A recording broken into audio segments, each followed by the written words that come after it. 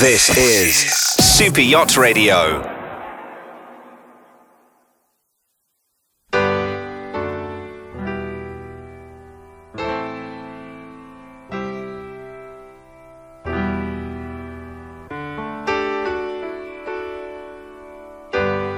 Ladies and gentlemen, good afternoon, good evening, good morning, wherever you are. Thank you for listening to Super Yacht Radio. And this is the USSA update featuring the wonderful, the enigmatic Kitty McGowan. Hello, Kitty. We have guests with us today. Oh, we do welcome Leah Yam, who's the Director of Communications at the Marine Group of Boatworks in San Diego, and Peter Schrappen, who's Vice President and Director of Government Affairs, Northwest Marine Trade Association. A clean-shaven Peter, if I may add. Good morning. And good morning, everyone. Peter was a member of our board of directors for many years, and we partner very closely with the Northwest Marine Trade Association here at U.S. Super Yacht Association. And Leah has recently joined our board of directors from San Diego. So it's an opportunity for us to kind of showcase the different sectors of the United States and kind of give you guys an insight as to what's happening on the West Coast. Well, we better be careful with what we say, huh? Yeah. We've got some luminaries here. I didn't say the left coast. I said the west coast. Can you just explain to us a little bit more what each of your groups do? Because we know lots from Kitty about the U.S. Somebody first. Leah, ladies go first. to you first, and ladies first. Ladies first. Thank you, everyone. I work at Marine Group Boatworks and Fifth Avenue Landing. We are a company that owns several waterfront companies in San Diego. So Marine Group Boatworks, to start, is a shipyard. We have three facilities, two in San Diego and one in Cabo. And then Fifth Avenue Landing is a marina. Both companies focus on super yachts. With Marine Group, we do all sorts of refits and repairs. We not only focus on super yachts, we do have half of our company focusing on commercial and government work as well. With Fifth Avenue Landing Marina, it's specifically for super yachts. It's a boutique marina, 12 slips, right in the heart of downtown San Diego, where the action is. And we're both facilities are in San Diego, and so we see the cruising patterns on the West Coast pretty clearly, because we are one of the stops that these super yachts and mega yachts come to as they make their way up from either Mexico up to Alaska, through the Pacific Northwest, of course, or back down. And then we also have, traffic from the South Pacific as well. Okay. And don't you guys also have a yard in Mexico as well? Yes. So we do have a yard in Mexico. It's focused on recreational boats only, which do capture some of the super yachts. We do a lot of dockside work for them. And then for hauling out and, putting them on blocks, we can accommodate up to 150 tons, which is roughly about a 20-meter boat or like maybe a 120-foot yacht. Wow.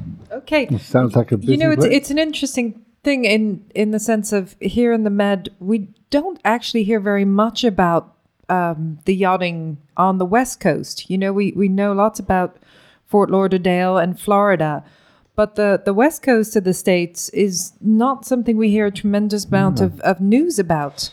Or, the traffic or what goes on. So it's really interesting for us to meet both of you from the West Coast, north and south.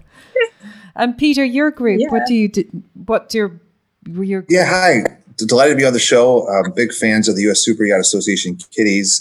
So we are the Chamber of Commerce for recreational boating in the Northwest. We have 725 member businesses that keep afloat the $7 billion recreational boating economy in Washington State and the Pacific Northwest. So we have, as like any Chamber of Commerce, we've got energetic members that are part of different committees. And one of the most energized committee is Super Yacht Northwest, which is our Super Yacht committee that showcases all the cruising opportunities and the refit and repair and services that we can provide super yachts. We're really proud of our super yacht heritage in Washington State. We are home to Westport and Nordland and Delta Marine and Northern Marine.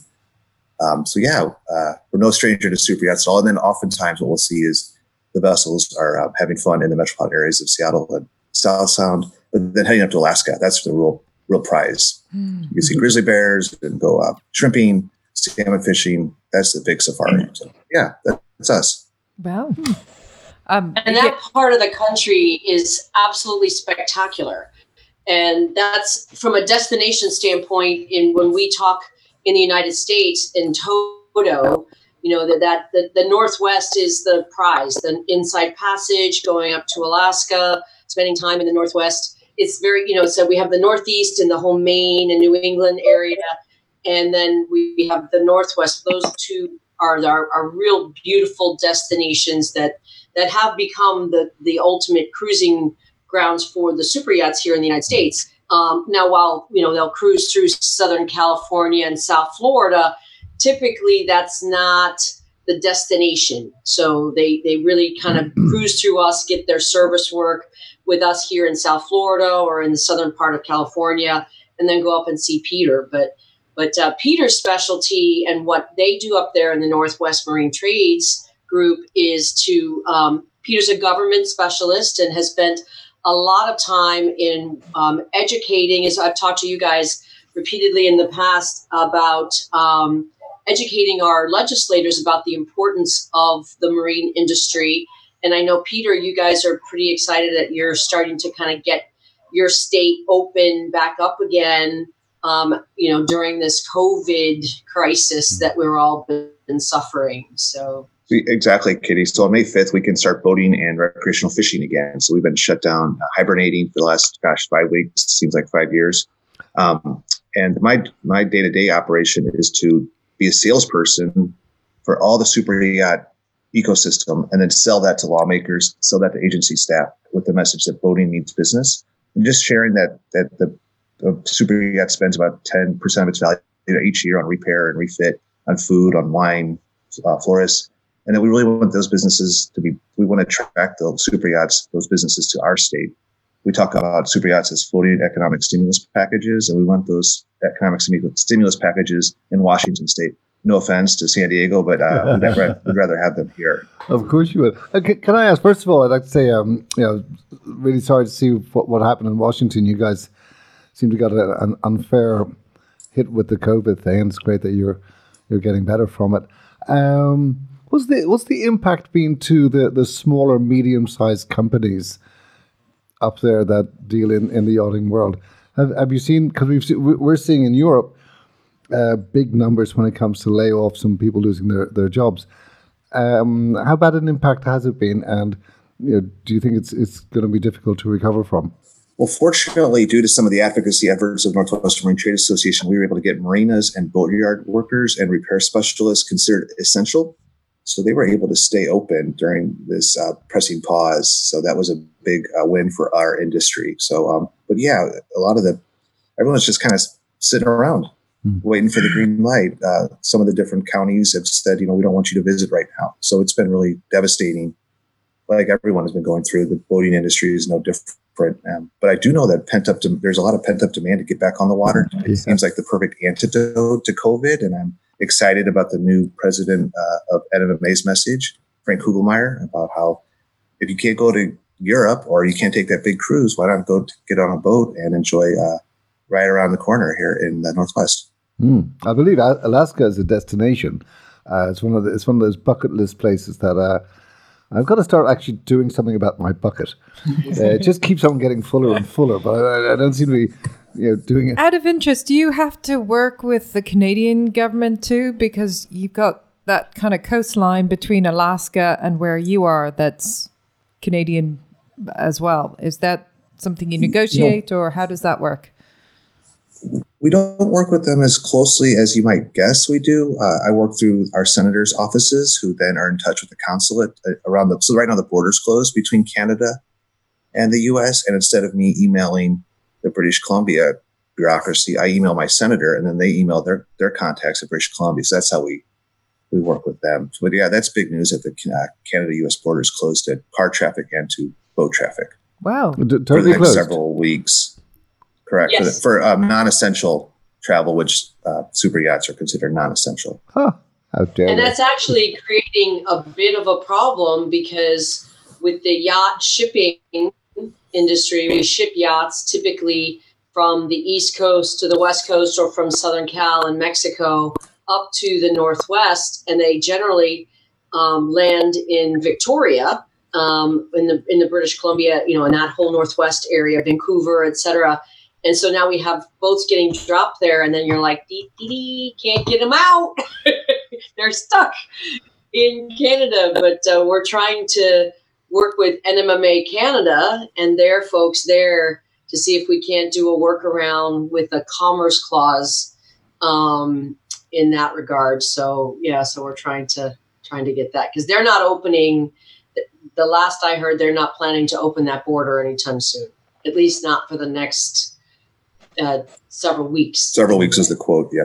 Several weeks. And what I'm hearing. I'm imagining that possibly Alaska has, because it's so much further away. I know obviously would still have international traffic, but I would presume it has got to be possibly a safer place to be. They've got lower numbers, or how is Alaska fared being that much separate to the rest of the continent? Well, I don't want to pretend like I'm an expert on Alaska cruising, but I just can tell you that the concern about rural communities is the stress on the hospital infrastructure. So while there may not be a big numbers, and yes, they are used to social distancing, if there is an outbreak of any disease, that it does put a lot of stress on the hospitals. But by nature, Alaskans, the stereotype, are more civil libertarians, and they like to do their own thing versus the government, following the government's orders, I think. So I could see a lot of recreation going on there. What's a civil libertarian? Oh, it's a good question. Civil libertarian is someone who doesn't want the government to tell them how they should live their life. Okay. So, I don't think we're that really in Europe as much then. Right. I'm pretty. We had that conversation. We had this conversation last week. Yeah, I'm good with that. They just keep adding 2 I was like, weeks I was onto our talking about- lockdowns, and we just go, Yeah, we're okay, 2 chatting more about weeks. all of the protests and everything here, and Dave, and they're like, "What's with the protests?" And I'm like, "Because we're tired of it. We're sick of it here." And they're in Palma, and they're like, "Oh, we have 3 more weeks." Okay, it's like that doesn't happen here. We're different. there's some bumpers. If you're in a restaurant here and you eat an absolute sloppy meal, and the waiter comes to you and says, how was your meal? 9 times out of 10, oh, it was lovely. That was fantastic. And then he'll walk away, and your wife will kick you under the table, going, "You should have said so." Oh, I didn't want to upset him. Where in America, you don't tolerate that. It's like, this is crap. What are you doing? You giving me this rubbish? Take it away. So we're a little bit too. What's the term? We're pussies. Polite. Sorry. A civil libertarian will have the bumper sticker on their car, "Keep your laws off of my body." Yes. Yes. And a lot of Alaskans they'll often say dropouts. They'll have people that leave the lower 48, which is what they call the rest of the United States. The lower 48, they'll leave here and go up there because they, like Peter's saying, they're like, I don't want anybody to tell me what to do. They just go do their thing. And it is kind of it is beautiful. I mean, it is spectacular. It's worth the trip. There's a good book by T.C. Boyle that describes kind of the Alaskan mindset that I'd recommend about living in a hippie commune. I was going to say that's where all the old hippies go to. It is. Well, let's start packing, honey. I know where we're going. So I can tell you a subset of our customers in Marine Group and in San Diego are the charter yachts that actually cruise up to Alaska to charter for the season. And the season is anywhere from about May, June through September. And the yachts typically come to us at around this time of year, actually. And while they're still coming to haul out and do their maintenance before they make their way up, they're actually still in a holding pattern, kind of staying in port locally, waiting for the go-ahead to go ahead and, cruise up there. But their owners, the charter managers, they're all working, diligently to see if this cruising season is going to even happen. If not, that's pretty detrimental to, their books, basically, because that is, revenues that they rely on. Same with the crew, they work for this charter yacht simply because, the sales from the charters actually pay for their expenses and whatnot. So what we're seeing is I say about 3 of the yachts that are typically charter yachts in Alaska, hauled out here, and they're going back to where they're home ported rather than going up to Alaska where they typically would be going. Just out of curiosity, what's the kind of passage from San Diego to Washington? I mean, on that stretch, are there other kind of destinations, or is it really you kind of go from Southern California right up to? Yeah, but I don't know actually. I don't know that much about that ground. So I can even start further south from Los Cabos. Cabos is the southern tip of Baja California. And as you cruise your way, that little strip of land that sticks out there, and then they have that little water body in the center. So just from geography standpoint, okay, so that's just before you hit Mexico is the next step, yeah. Yeah. So Baja California is actually part of Mexico, and it's a strip of land right south of California. And so with Baja California, there's as again part of Mexico, there's Tijuana, Rosarito, Ensenada, and then Cabo. And then, adjacent to Cabo, that body of water that Kitty was talking about is the Sea of Cortez, which is abundant of, full of, whale sharks, just lots of tuna. Sometimes there's been spottings of orcas, just lots of sea life that has been untapped. So starting from Cabo, going north to San Diego would be the first United States destination, if you will. And San Diego itself is, a wonderful city, and I can get to that later. But as you make your way north, there's also Santa Barbara, which isn't much of LA. So LA first, and all the beaches up there. Then there's Santa Barbara. And then there's San Francisco, which is another major port. Mm-hmm. Mm-hmm. And then as you make your way up, there's Oregon, and then Washington, and then your Alaska. A little bit of Vancouver, and then Alaska. So Oregon. So that's Oregon. Oh, Oregon. Sorry. Oregon is beautiful. Yeah. Oregon is beautiful, and it's actually been a recent kind of a destination for the big boats, and because it's different, and it's a great wine in Oregon. It's really well known, and I don't see any wine like guys today. We went looking. We just realized we're out, and I looked at the watch actually to go. We should run down and get a bottle. And I realized that's a crisis. I know. That's a true crisis. It's a Friday without wine. But Oregon's really known for its really beautiful destinations, beautiful mountains. Skiing is fantastic there. Rafting, the rivers there are absolutely incredible. And it's another kind of a dropout, really chill location. And the northwest of the U.S. is way different than the east side. Yeah, it's that inland waterways too that you're snaking through, and you're reaching, national parks that very few people get to access because of, how hard it is to get there. Oregon, to me, the only time I've heard of Oregon is as a kid in the cowboy movies. It's not one of those places that kind of comes up. I don't even. Well, yeah, Wyoming is a big cowboy movie. Yeah. It's like Cody and some of those places, the Wild West, and that's the state flag right there. Wyoming hat on. I grew up on that stuff. Put your head down. I love Wyoming. Wyoming's spectacular. Of course, I almost drowned in a river in Wyoming, but that's a whole different story. But yeah, the West is amazing, but it's so incredible the differences not only in geography but in attitude and the vibe and the chill. You go to the Northeast, it's New York is pretty intense and hardworking, and Massachusetts, and you get up to Maine, they're kind of chill, but then you go out west and it's like, okay, it's cool. Marijuana is legal in Oregon and in Massachusetts. I mean, not Massachusetts, excuse me, in Washington and California as well. We of course California too. Yeah, that whole West Coast area. It's a whole different. It's a whole different mindset vibe out there. Of course, as a station, we can either condone or condemn these habits. But that's Oregon, you were saying, yes. A little trivia about Florida's Oregon. great. A little trivia about Oregon. You can walk from the northern part of Oregon to the southern part on the beach, and it's entirely public. There's no private ownership I of didn't the know beach that. from Portland down to, Wow. I guess. Yeah, California is very much Abandoned. the same. All along the California coast, none of it can be privately owned. It's all public. Yeah. Not like that in Florida. But you got a lot Like, of nope, you gotta get up here. you got a lot of private beaches in Florida. A lot of private beaches in Florida. Wow.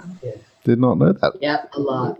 Yeah, which is how some of the people have been getting around the beach closures, is because they have some private beaches that they're allowing their own people to go out. And hotels. Hotels will own beaches in Florida. Hotels, that's what I mean. Oh, Yeah, of course, hotels yeah. will own sections of beach. And I suppose. but I we mean, got some speaking that. of openings, California, especially Southern California, it's been your governor is like, open, oh now, no close. I mean, so California's been a bit of a flip-flop. They had opened and then You know, I noticed that So I have family. My brother lives in LA and my sister lives in Orange County.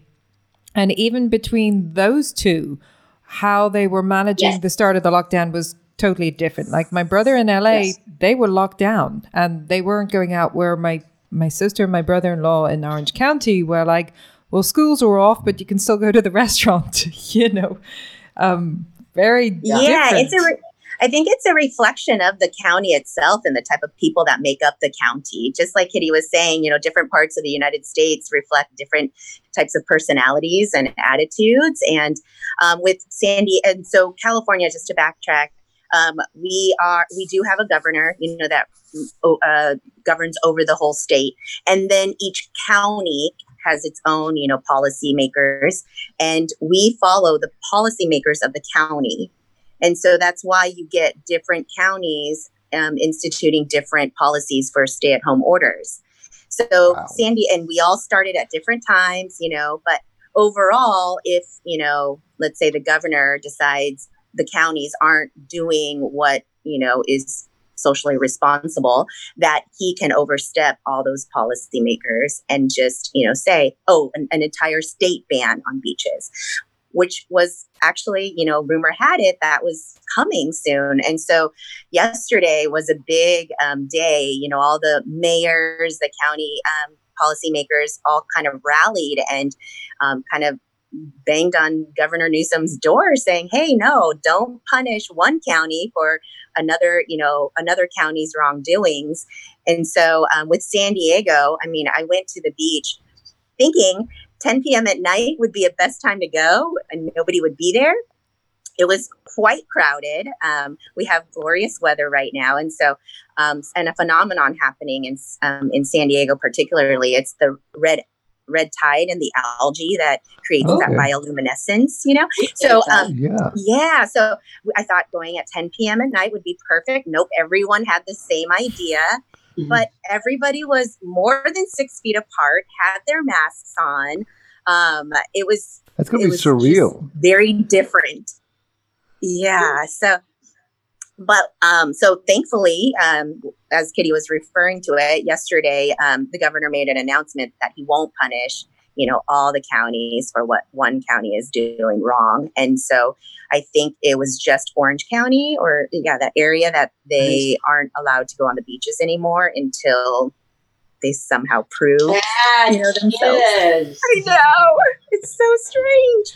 Yeah. And then Florida, our governor opened up the state, allowed the state individual mayors of the counties and cities to independently, you know, within the constraints of the federal government and CDC, et cetera, except for Dade, Broward, and Palm Beach counties, my county. So everybody else can be open except us. So, yeah, I mean, so I just thank God, as I said to you guys last week, I said, I'm just happy my hairdresser is an independent and he has his own place and did my hair for me last week. Otherwise, it's really bad. I do my own, Kitty.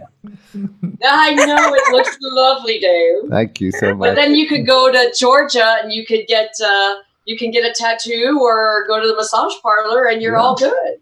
Yeah, so I mean, that's the Georgia governor has opened everything. It's like, okay, we're back. So yeah, it's interesting how every state has its own little direction. And what's happening in Washington? You guys, Peter, are opening and. Well, the governor likes to talk about it as a dimmer switch. So the light switch turned off our state, which it did. Then a dimmer switch slowly and surely in quotes, bring our state back to life. So a little bit here, a little bit there, and we're grateful to have boating and fishing part of that outdoor recreation list that can come back online on May 5th. So we're open for business. We've got incredible repair and refit specialists that, when they're not working on super yachts, work on the Alaska crab boats that you might have seen in The Deadliest Catch, which is a popular Netflix show in the States. That's incredible. Those boats are stationed here. Yeah, and you said that those boats are stationed here in the Seattle area. And the shipyards stayed open, like Delta and those. They continued production and working, and they weren't closed down. It was up to each different company, and we did hear that some companies were not staying open, taking a decision to keep it because a lot of the workers didn't maybe feel safe. So, but we have some boatyards that are open and a lot of marinas that are open, and now they are coming out with some. I mean, quite honestly, working at a shipyard is probably more safe than just about anywhere because you're wearing protective gear to begin with, whether it's a mask, a respirator, a suit, and so typically in a shipyard type setting, you're already being protected. So, and you're working in, outside, outdoors, a lot of times in the sun. So, that to me is where you start to really think through the different types of industries that should be able to continue. We're fortunate that in a lot of states, the boating industry was maintained as an essential business, which is where it became so questionable in my mind, where I tend to be more of a civil libertarian in that who decides what's essential and not essential. And so that it was very random, and it depended on, and in many cases, kind of a whim. And in Michigan, they allowed people to go boating on any non-motorized vessel, but nothing with a motorboat. That's all Michigan in the news today. I'm sure they're always in the news because their governor is a very, very interesting character. Uh-huh. But she decided, I guess she's finally lifted the ban on the motorized vessels now. But I mean, so to me, it's that you could go wait in line for a lottery ticket, but you couldn't buy paint because paint was not essential. But lottery tickets are essential. So this is where a lot of the frustration, I would say, and the stress that has kind of created things because the inconsistencies. And people are having family in other states or other counties or other cities where in one way it was done this way, in another place it was done someplace different. But luckily for our sector of the industry of business, a lot of our shipyards and boatyards do a lot of commercial work, and they do a lot of government work, which also does aid in our essential category status. So. That I know, Leah, you guys do a lot of that government work down there, and Peter, in a lot of the shipyards in the Northwest, you guys do a lot of commercial work up there as well. Right. Like that's actually how we've managed to stay in business through the decades that we've been in business is the government and the commercial sector, carry us through these economic times where it's unpredictable, pandemics, things like that. With the government work, that's what's really made us critical infrastructure. It's because we're working on, Navy, Coast Guard, military type contracts that they need their boats in order to be able to defend the country. And if, shipyards aren't essential, then, they wouldn't be able to get their boats back. So those have kind of carried us through the, economic recession times. Yeah. Out of interest, on your different areas of the States, here, Majorca is slowly opening back up. But the first level was actually mid-April where the shipyards were finally allowed, and the refit yards were allowed back in, but with a very clear layer of procedures that needed to be followed, between temperature testing and masks and, sanitation and etc. Have you also been given kind of clear protocols of, yes, reopen, but you need to follow these procedures? Exactly that. And we as a shipyard are under vigorous regulations, even before the pandemic has started, to make sure everybody comes here safe and, in one piece, the same way they go home. And so we just have all those safety protocols in place already. So to add that extra layer wasn't too difficult. It's just like you said, the screening, it's all these plans in place that if something had to happen, we have the system in place to be able to, execute it. So if it's, somebody that reports that they're not feeling well, quickly being able to let them send them home and, then have HR, our human resources director, follow up with them, check in to make sure they're staying at home, getting their doctor's notes, all that.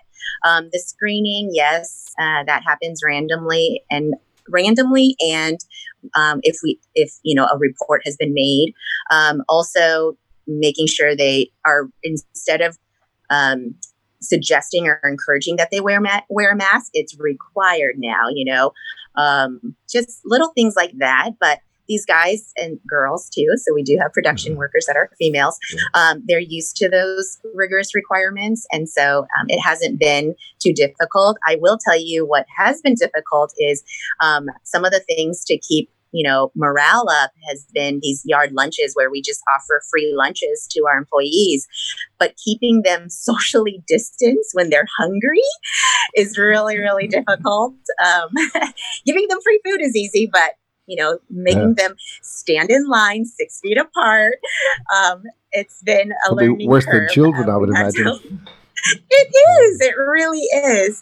We've tried different methods and everything. It would be interesting just to your feeling of, and at the moment, we had a chat with Colin Squire, who does Yachting Matters, and he's had a number of discussions. And I said, what do you think from the discussions you're having, about the industry? And he goes, you know what? It's all guesswork. And I think, for all of us, it is a little bit like this. It's, there's a lot of speculation. However, from your perspective, things are starting to open back up. Are you feeling positive? Yeah. So the guesswork is there. We're a shipyard. We have 185 employees, mouths to feed, and their families to feed. So we like being able to plan and be able to make our goals for each year. And I just received an update from the executive board that we're going to have to revise that forecast that we did last year for this year to account for this pandemic. So that's been kind of nerve-wracking. I think that's the frustration, is when there's no end in sight, where our guesswork that we did a couple months ago, where we spent some time trying to plan out the year, is now taken off the table, and we have to revisit that. But we still have that positive outlook. Like, as I was saying, some of the sanitation protocols that, the policymakers have put down on us, we actually, embrace, because us too would like those protocols in place. The yard workers, the production workers, that's already easy to do, extra mask, extra gloves. Making sure keeping them 6 feet apart is a little difficult, but we have a spacious yard, so it's doable, and it's just changing their habits. What about when they're on the boat and they're working on the boat? Called a confined space. Yeah. That's one thing that has, interrupted production, meaning it kind of delays our schedule, so to speak. But to keep two people in a confined space working, in the engine room or something like that, because laws are saying they have to be 6 feet apart, that was a struggle. So the first 5 weeks of the shelter in place, we could only have so many people in a confined space. Now that they've lifted that order up, I think the requirement actually is that they just need to have to wear a respirator, a mask, and then you can have two people within 6 feet apart. So that's helped us. But at the end of the day, the customers are also very understanding. You know, they know if there's a delay because policies like that have been in place, they're sympathetic to it. They too have other priorities that they're trying to make and tend to while the ship is while their yacht is being worked on. So it all kind of works and balances together so that it's not as stressful. In doing a refit, there's an awful lot of legality and contracts that go into the whole thing. Part of that contract is built in delays and penalties for delays. Have you had to renegotiate these things? Does this fall under force majeure? And how are the owners of boats dealing with this? Are they being hard-nosed about it, or how's that working for you? Yeah, we have a standard shipyard contract that they sign, you know, for work that they've contracted us to do. For the most part, I would say 95%, there's no negotiations. Meaning, you know, they've not had any problems with the contract as it's written. The few over the years, it's, you know, one-offs. Sometimes they want, just like you say, it's called liquidated damages, where if we're delayed for whatever reason, that the shipyard would pay the owner a certain amount of money each day. We get requests like that fewer times than many. It's more for our commercial sector that they ask that, because within the passenger vessel industry, you know, people using ferry boats and passenger vessels to commute, those public agencies need their boats back on a certain amount of time, or else they're losing money each day. So those tend to be the contracts that we have liquidated damages on. Super yachts, I think I can only think of one or two in the last decade that have asked for liquidated damages, and it's more on those extensive refits. We just did one 2 years ago where we added 12 feet to the transom, and that asked for liquidated damages in the beginning of the contract. But as we were going, and also, sorry to kind of add to it, on one end, it's liquidated damages to the shipyard. But on the other end is if we turn it in early, they then pay us also a certain amount of money each day for every day we were early. Oh, so sweet. It works both ways. It's not just one-sided. We will pick and choose when we gamble that, you know, and we're so aware of our capabilities that we're not going to lock ourselves into a contract where we don't think we're going to succeed on it, you know. So I can't think of the one project that we had liquidated damages, and the owner or the captain just actually enjoyed his experience here and saw that we were working hard, that he just ended up lifting it, and we didn't even have the liquidated damages. We ended up turning in maybe 2 days later than what we actually thought. So it wasn't that bad. But so, yeah, no one so far during this pandemic has asked to either put on liquidated damages. I think the mindset behind these owners are keeping in a safe place, which is a shipyard and a marina, is one of the safest things that they can decide to do right now. So they're happy to be here and kind of work with us on whatever it is that, you know, we need them to do.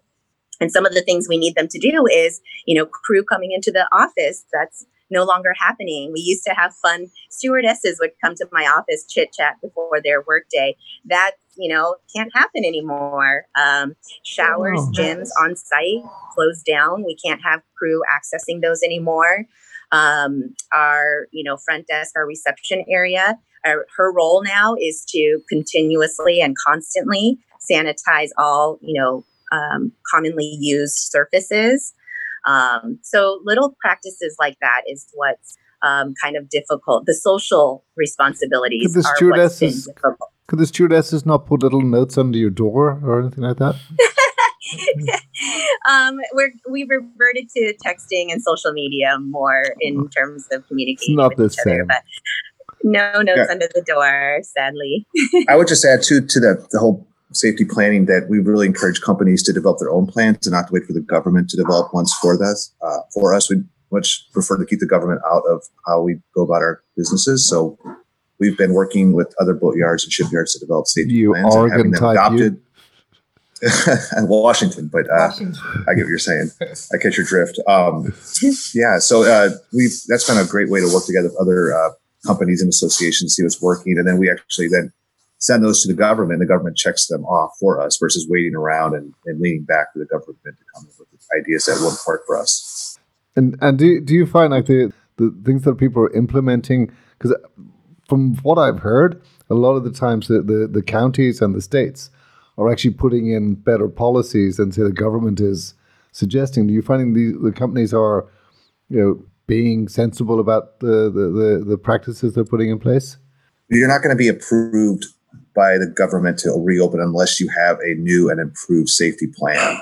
So there's no ifs, ands, or buts about it. It's a restaurant, boatyard, nail salon. You're going to have an updated pandemic safety plan. And I just would mention too that we talked about force majeure, just how many companies and global events have missed this in their contracts. The only sporting event that's had a force majeure clause has been Wimbledon. Every other large, you name the event, has not been able to claim force majeure as they've canceled. So this is just an incredible once in a lifetime. Wasn't it Wimbledon that also consciously purchased a policy for cases cover like themselves? Yes. Yeah. So they collected millions of dollars from their insurance company because they had to cancel the event. Wimbledon tennis. Wimbledon, yeah. Oh. The only major event, as Peter is saying, that actually had a policy to cover themselves and had the contracts in place to protect them from that, from a pandemic. I bet you the Olympics were wishing they had. So what do they know before anybody else? Isn't that interesting? No. Kitty, before we can make it even way more. Sorry, you mentioned the Olympics. I had to feel sorry for the Japanese. The last time they were about to have an Olympics there, the World War or something came along, and this time around the pandemic. So it's like, what's the chances of that? Kitty, before we hit the news, I feel more for the kids, and all these kids that have trained and worked so hard. A year makes a massive amount of difference. Yeah. This was going to be my big breakout year at the Olympics. I guess I know, Peter. Major global events like that in the Pacific is what draws super yachts to our region. And just like you were saying, yachts are so Caribbean, Mediterranean friendly, and you see them congested there, but you rarely hear about the Pacific or the West Coast. And it's because getting them to come all this way, has been a challenge for us as a shipyard marketing to the super yacht market. So events like the Japan Olympics, the America's Cup. There was a whole list of these large events that were gearing up to be a large attractor. You have the pandemic, and then all of those islands down there shut off. Yep. I mean, like Tahiti, Papua New Guinea, all of those islands. They essentially closed their doors. You cannot commit. But I will say, like looking forward into the future, those areas that are commonly cruised, the Caribbeans, the Mediterranean, they're very congested areas. So maybe the future might be that they go to spread out places. And so that gives me hope, as you guys were asking me, are we hopeful? Yeah. I think with the Japan Olympics, the LA Olympics in 8 years, that's kind of the even further reaching, carrot, if you will, that's dangling in front of us that, between the Japan Olympics and the LA Olympics, we're hopeful for the super yacht industry and the super yacht market to increase through the years because of those global events. I think the changes also with the Australian laws with regard to charter will make a big difference as well. Huge. So definitely. Yeah, got a lot to look forward to. That definitely opens things up because it's such a beautiful cruising market. Yeah. And that was a huge, huge stumbling block to be able to get the big boats to come stay down there. So that's a big break for them. And they worked hard to make that happen. I was listening to talking with Robert McCallum from EOS. He was doing a presentation on the Arctic, the Antarctic. He kind of put forward that at the moment, he said that it's probably the only COVID-friendly region for people to go to with their yachts because, well, there's nobody there. Sure. So they don't have any pandemic. Kitty, before we leave you, you started your Thursday webinars Yesterday was mental health. And you have another one coming up next Thursday. Will you tell us a little bit before we leave you? Sure. Absolutely. They're going to be on Thursdays at 11:30 a.m. Eastern Daylight Time in the U.S. We can make that. So you can make that. We did it specifically so that our friends in Europe and our friends on the West Coast would be able to try and kind of to join in. And we had... Can you do an early morning cocktail one as well? Yes, we can. For you, ma'am, we'll do anything. So next Thursday is Defining Business Directions in Tough Times. 5 strategies to come out on top during things such as the COVID-19. And we have capstone strategies. They have a really nice program to try and kind of get people to think in a different way and look at opportunities that they might not have looked at for their business. That's on May 7th. May 14th is Marketing and Communications in Changeable Times. Now is your chance to pivot purposefully. And as I said in the call yesterday, say that 3 times fast and you win a ticket to Walt Disney World when they open up. Ever since Ross on Friends, anytime I hear the word pivot, it makes me smile. Pivot! Just on the mental health thing, just to mention on Wednesday, I was talking with Colin Squire, and on Wednesday he's doing a webinar with IceOne because it's an initiative to develop a web presence for sailors and people in the industry. Excuse me. Oh, awesome. And they're doing a fundraising, so there can be a dedicated space with information and for seafarers. I mean, IceOne already have a 24/7 helpline for all seafarers, but they need to have a bit more of a focus and have, industry-wide, not just super yacht industry, but, boating and sailing and seafarers in general. But a dedicated space for seafarers for their mental health and information and helplines and who they can reach out to. And I just have to say that Peter and their group up there in the Pacific Northwest have a great program of health and some health programs and stuff for their membership. They have quite a large, extensive membership there in the Pacific Northwest, and it's a very robust association that's doing great work in the state of Washington, and we're happy to have them as a partner group up there to watch out for our interests in the Pacific Northwest. Well, this could be of interest. I think what they're trying to do is create one resource so that wherever anybody is, be it the Northwest or Northeast or down south or Antarctic, wherever, that there's a resource there. There's a number or somebody they can go to, and I think during these times. It's probably more poignant than ever. Unfortunately, we've come to the end of our Update USSA. That went too quickly. We need to do a 2-hour one next time or something. In person. Well, we're going to have to do it when we have our cocktail hour then. Here in the studio. Peter and Leah, forgive me. Lovely to meet you. Thank you both very much for your time. I hope all goes well over the next trying times, whatever that's going to end, sooner the better. And Kitty, is always lovely to have you. Always lovely to see you guys. Thank you. Stick with us for a moment. Don't hang up just yet. I'm going to switch us over to some music, and then we'll have no chinwag before you go. This has been Update USSA with the wonderful Kitty McGowan, and of course Maeve and myself here at the studio. And Leah and Peter, thank you again for joining us. You're listening to Super Yacht Radio. Thanks for being with us. This is Super Yacht Radio.